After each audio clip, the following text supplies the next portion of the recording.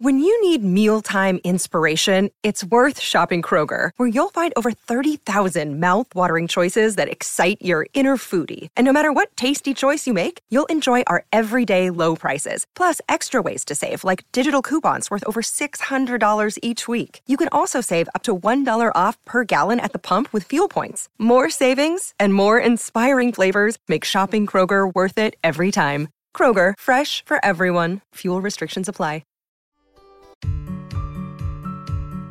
Flying Solo is proud to partner with Legal Vision, 2021 Law Firm of the Year.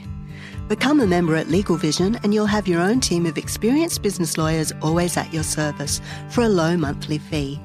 That means unlimited access to a team who can answer your legal questions as well as draft, review and amend your business contracts whenever you need them.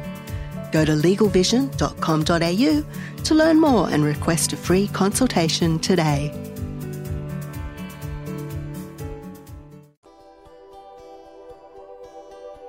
Hi everybody, I'm Cec Busby, editor of Flying Solo. Welcome to our weekly podcast where we step inside the minds and lives of soloists and small business owners. Today's guest is Natasha McNamara, founder of Speakeasy. Natasha is a vocal coach extraordinaire who is on a mission to help everyone communicate more effectively. Welcome, Natasha. It's so great to have you here on the podcast today. Thank you. It's great to be here. So, for our audience benefit, let's have a little chat about how you began your journey. Your business Speakeasy helps businesses and presenters and corporates and actors, everybody who needs to communicate. It helps them to learn the skills and the tools that they need to be better at communicating and better at presenting. So what was it that sparked your interest in this field in the first place? What began your passion for voice? My passion for voice, it really began when I was about 12 years old, Cec, when I was living in Canberra and my parents had split up and I was living with my mum. We were in a government flat and it was a bit hard. And I remember my teacher at school said, there's a public speaking competition. And she said to me, would you like to enter? And I said, okay. And I went to my mum and my mum said, okay, Tashi Poo, what you put into it's what you're going to get out of it. And I really worked on that speech. My mum really taught me about that sense of practice and rehearsal. And I ended up winning it. And I think I just loved it. I loved that communication. I loved connecting with an audience. I loved telling stories and I loved really taking the audience on that emotional journey. So it was when I was about 12 years old, Cec, I fell in love with public speaking. Yeah. And so you just spoke about connecting, and I think for business owners or for anyone in the corporate space or anyone that's got to connect with a customer or an audience, you have to find the story as the way in, don't you? Exactly. More and more businesses that I work with now are really requesting storytelling workshops because stories have such an immediate way of connecting with the audience and they light up the brain. They light up the part of the brain, that the limbic part of the brain that builds trust and empathy. And one of the things I notice is that stories also relax the speaker. And I think just even simple things I've been working on recently is adding your why story. Why do you do what you do? Really based in the work of Simon Sinek. And even something like that can really relax you and also build that connection with the audience. Yes, so stories are the way of the future. Yeah. I think the why is very important. And I think also for small business owners, that is quite often integral to what they do. But they've started a business, so normally the why is very much a focus point for them. But how do they bring that why forward then to their customers? How do they help to make sure that their why stays true and that they are still able to connect with their customers in that way? I think one of the things I really learnt from Simon Sinek is most people start, well, this is what I do, rather than starting, he calls it the golden circle, and the middle of the golden circle is why. I think it's just finding something really simple as a simple story about, well, from a really young age, I loved mathematics and I loved numbers. And so working with numbers now is something that really excites me. or otherwise. I think it's finding a simple story about what connects you to what you're doing now, and weaving in a story can really add impact and also connection. And I think with business, I think you do have to take a bit of time to write out your why story, to really investigate why do you do what you do. Because at first it seems hard with stories, but then once you start to look at that way of connecting with an audience, it becomes easier. And the why story is a great thing for all businesses to have, and it's something that you would use again and again and again. Mm. And what are you finding as the main reason that people are coming to you for training? I think the main reason recently has been, of course, because of COVID, being online, and a lot of people are struggling to really connect with their virtual audience. And so definitely during COVID, a lot of my training was really looking at being online, having that connection with the camera, because so many people want to speak to the little Brady Bunch squares. But one thing, if you can take away, is to really connect with the camera. And a great piece of advice that I got is get a picture of someone you like and put it behind the camera, so that when you're speaking, it feels so unnatural, but you've got to look at the camera. We want to look at the little squares, but then it doesn't look like we're looking at you. That's a really great tip. And I think it's more energy online. You've got to also have more vocal energy. You've got to not be afraid of pausing. That's a big thing that I work on, is people are trying to get too much information out, or they want to get it over and done with, or they're trying to do a data download. And when you add the power pause, you give yourself time to think about what you're going to say, and you give the audience time to take in what you're saying. And it feels like a long time to you, but it's not to the audience. That's a big thing on Zoom. Rather than speaking in long sentences, you want to try to speak more succinctly and with more shorter sentences. It's a big camera connection and power pausing. Yeah. So a lot of our audience obviously are entrepreneurs, and part of being an entrepreneur is you're often pitching your products or your services to investors or to new clients. What would be your top tips for someone if they're facing a presentation situation? Oh, that's a great question. I think the top tip is to really know who your audience is and find out as much about who your audience is. And then I would really work on your objective. What do you want to make your customer do, think, and feel? And the feel is important, because the feel will make your message sticky, and it will get the client to lean in. So rather than thinking I'm just going to give them all this information about this product, you can really start to think, well, I really want to excite you, or I really want to shock you, or I really want to entice you. And you don't say those words, but you think about, what am I trying to make you feel? And then simple things. The power of 3 is a great tip for presenting. I was working with a group of business people today, and they tend to ramble on. They're not succinct. And having the power of 3 is a great way to sell a product. The 3 main reasons why I love this product are number 1, number 2, number 3. And if you can keep your message in that structure, it can have great impact. Yeah. When people come to you and maybe they're a bit nervous about the fact that they've got a big presentation, how do you help them deal with that? What's your advice for dealing with nerves? Well, firstly, nerves are normal, and everyone gets to normalize nerves.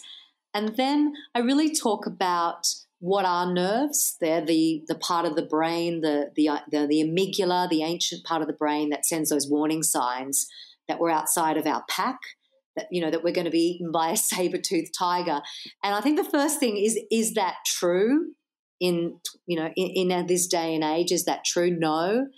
And then I start to talk about famous people that I've worked with, because business people love that. They love it when I tell them the story about Hugh Jackman, who had to host the Oscars, and how he was really nervous. but only when he looked out of the curtain that he was standing behind and he saw Meryl Streep in the front row. And apparently he went behind the curtain and he was so nervous. And the stage manager who was running the Oscars had to start the countdown. So he was on his headphones thinking 20 seconds, 15 seconds, 10 seconds, and he looked over at Hugh and he was really nervous. And the stage manager, seeing this, slapped Hugh on the back and said, "Don't worry, mate, there's only 1 million people watching." And apparently Hugh started to laugh. And I also think he started to breathe. And if you YouTube that, you see him walking out and pointing to the stage manager and laughing. And I tell that story because everyone gets nervous. Nerves are part of the human condition. So to normalize nerves. The other thing I would say is, they can be helpful too, can't they? That's right. That's right. They're the same energy as excitement. So rather than saying I'm really nervous, another great tool, because it's the same adrenaline rush, is to say I'm really excited. I'm really looking forward to sharing this information. The other thing I would say, the big one, is to rehearse, is to really practice. And I think business people are not used to that because they're focused so much on the content and their slide pack that they forget that it would be great and they'd be more confident if they got up and practiced or filmed themselves and watched it back and critiqued themselves. So that's important, the rehearsal. And then, of course, breathe. That really simple thing that we all know is that diaphragmatic breathing, really taking some deep breaths into the diaphragm to calm the nervous system and to fuel the voice and to help you to be more present. Yeah, because that will calm you down. It's like if you're breathing in your chest, that's right. Short. Yeah, that's right. Yeah. It's not going to be helpful at all. No. And yet that's how most people breathe. Most people that I work with in business have developed a habit of breathing in the upper chest. And so it's that fight, flight, freeze response, that shallow breathing. But if you can really practice that diaphragmatic breathing, as the breath comes in through the nose, the belly fills like a balloon. And then as you empty through your mouth, the belly empties like a balloon. And slowing down the breath as well. It's almost meditative in a way. I think it is, but it is definitely about being present. I say to a lot of my clients, the best gift you can give someone is the present of your presence. And that's because we're not present with each other anymore. We're so busy, we're time poor, we're checking our mobile phones. But if you can be very present with someone, that is really giving them the gift of your message. Yeah. Given your expertise in voice, is there anything common that people have in terms of their ability to communicate? And yes, I'll do it for you now. I'll do it for you now. Hi, everyone. My name's Natasha McNamara. I'm a voice coach. So I'm sure all of you could hear then my ums and ahs. I feel that that's one of the biggest takeaways that take away your presence and also your confidence are those fillers, which were ums and ahs, you knows, likes. It's mitigating language. Yeah. I was just going to say, so how do people get rid of those if they find they watch a recording of themselves and they play it back and then they're suddenly like, oh my goodness, I didn't realize, but I'm going, Well, I think what you said is fantastic, Cess. Record yourself. But I have to say today I did an exercise where every time a client said an I clapped. So that's a great one to do. Get your partner, get someone that you know to listen to you, do a short presentation and get them to clap. What I noticed was there was a lot of clapping at the beginning and then at the end there was no clapping. Except for when they finally finished and then there was uproarious applause. Exactly. Yes, exactly. I also, that power pause that I spoke about, which is something that I'm really developing, is if you can think of one sentence, one breath, one person, that really helps you to eliminate those fillers. That's a really good one. One sentence, one person, one breath really helps you to slow down. And also the power pause. Don't be afraid of silence, because silence is golden. Silence gives you time to think about what you're going to say, and it gives the audience time to take in what you're going to say. And it helps you to think about what you're going to say, so it can be short, succinct, and punchy. Yeah.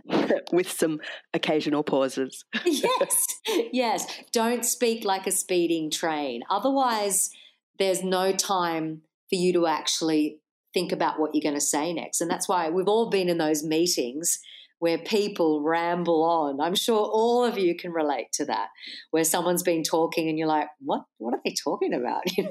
So yeah, power pause. And can we just get touched back a little on your own business? Yes.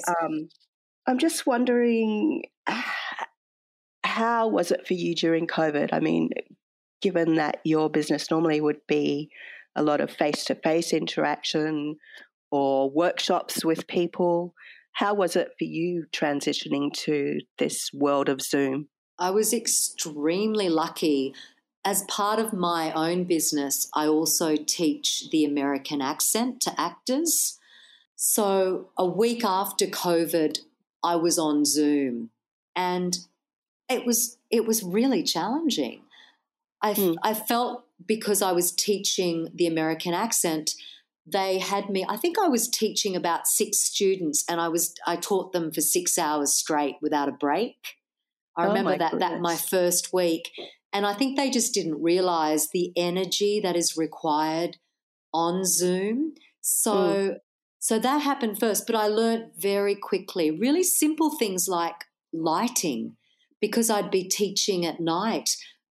I realised I was teaching in a dark office and my students couldn't see me. So I had to eventually start to think about lighting, just getting a simple ring light. You don't have to spend much money. A simple ring light, I think that you can get $20 ones online. I also had to think about my backdrop as my brand.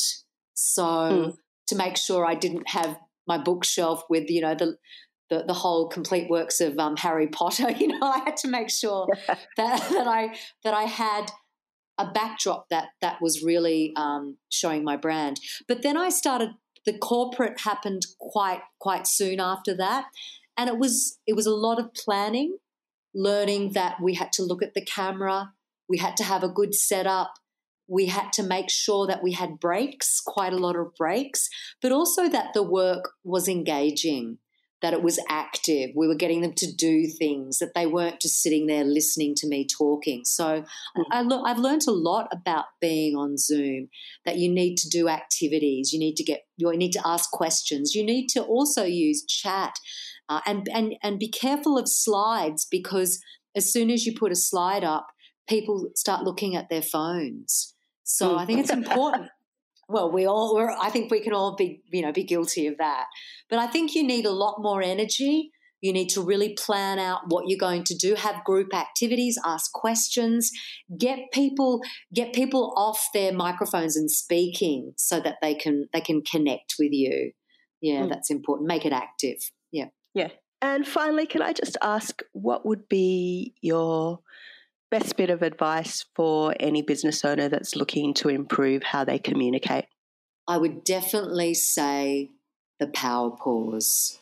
When we're nervous, we tend to speak really fast.